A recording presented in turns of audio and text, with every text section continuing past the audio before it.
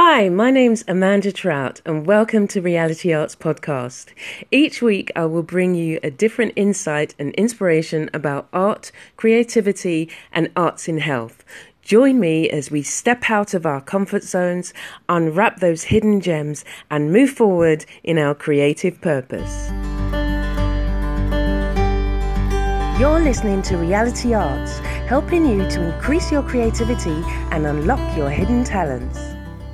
Oh, didn't realise it was recording, so welcome and hello, and just wishing you a positive afternoon. Whatever you're doing, make sure that you do it with to the best of your ability, that you remember how valued you are, remember how valuable you are, and remember that if you want change in your life, you have to do something today.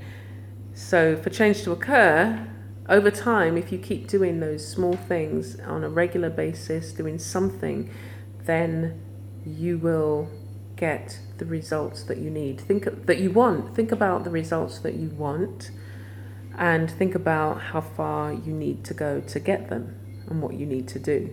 So stay blessed and be a blessing.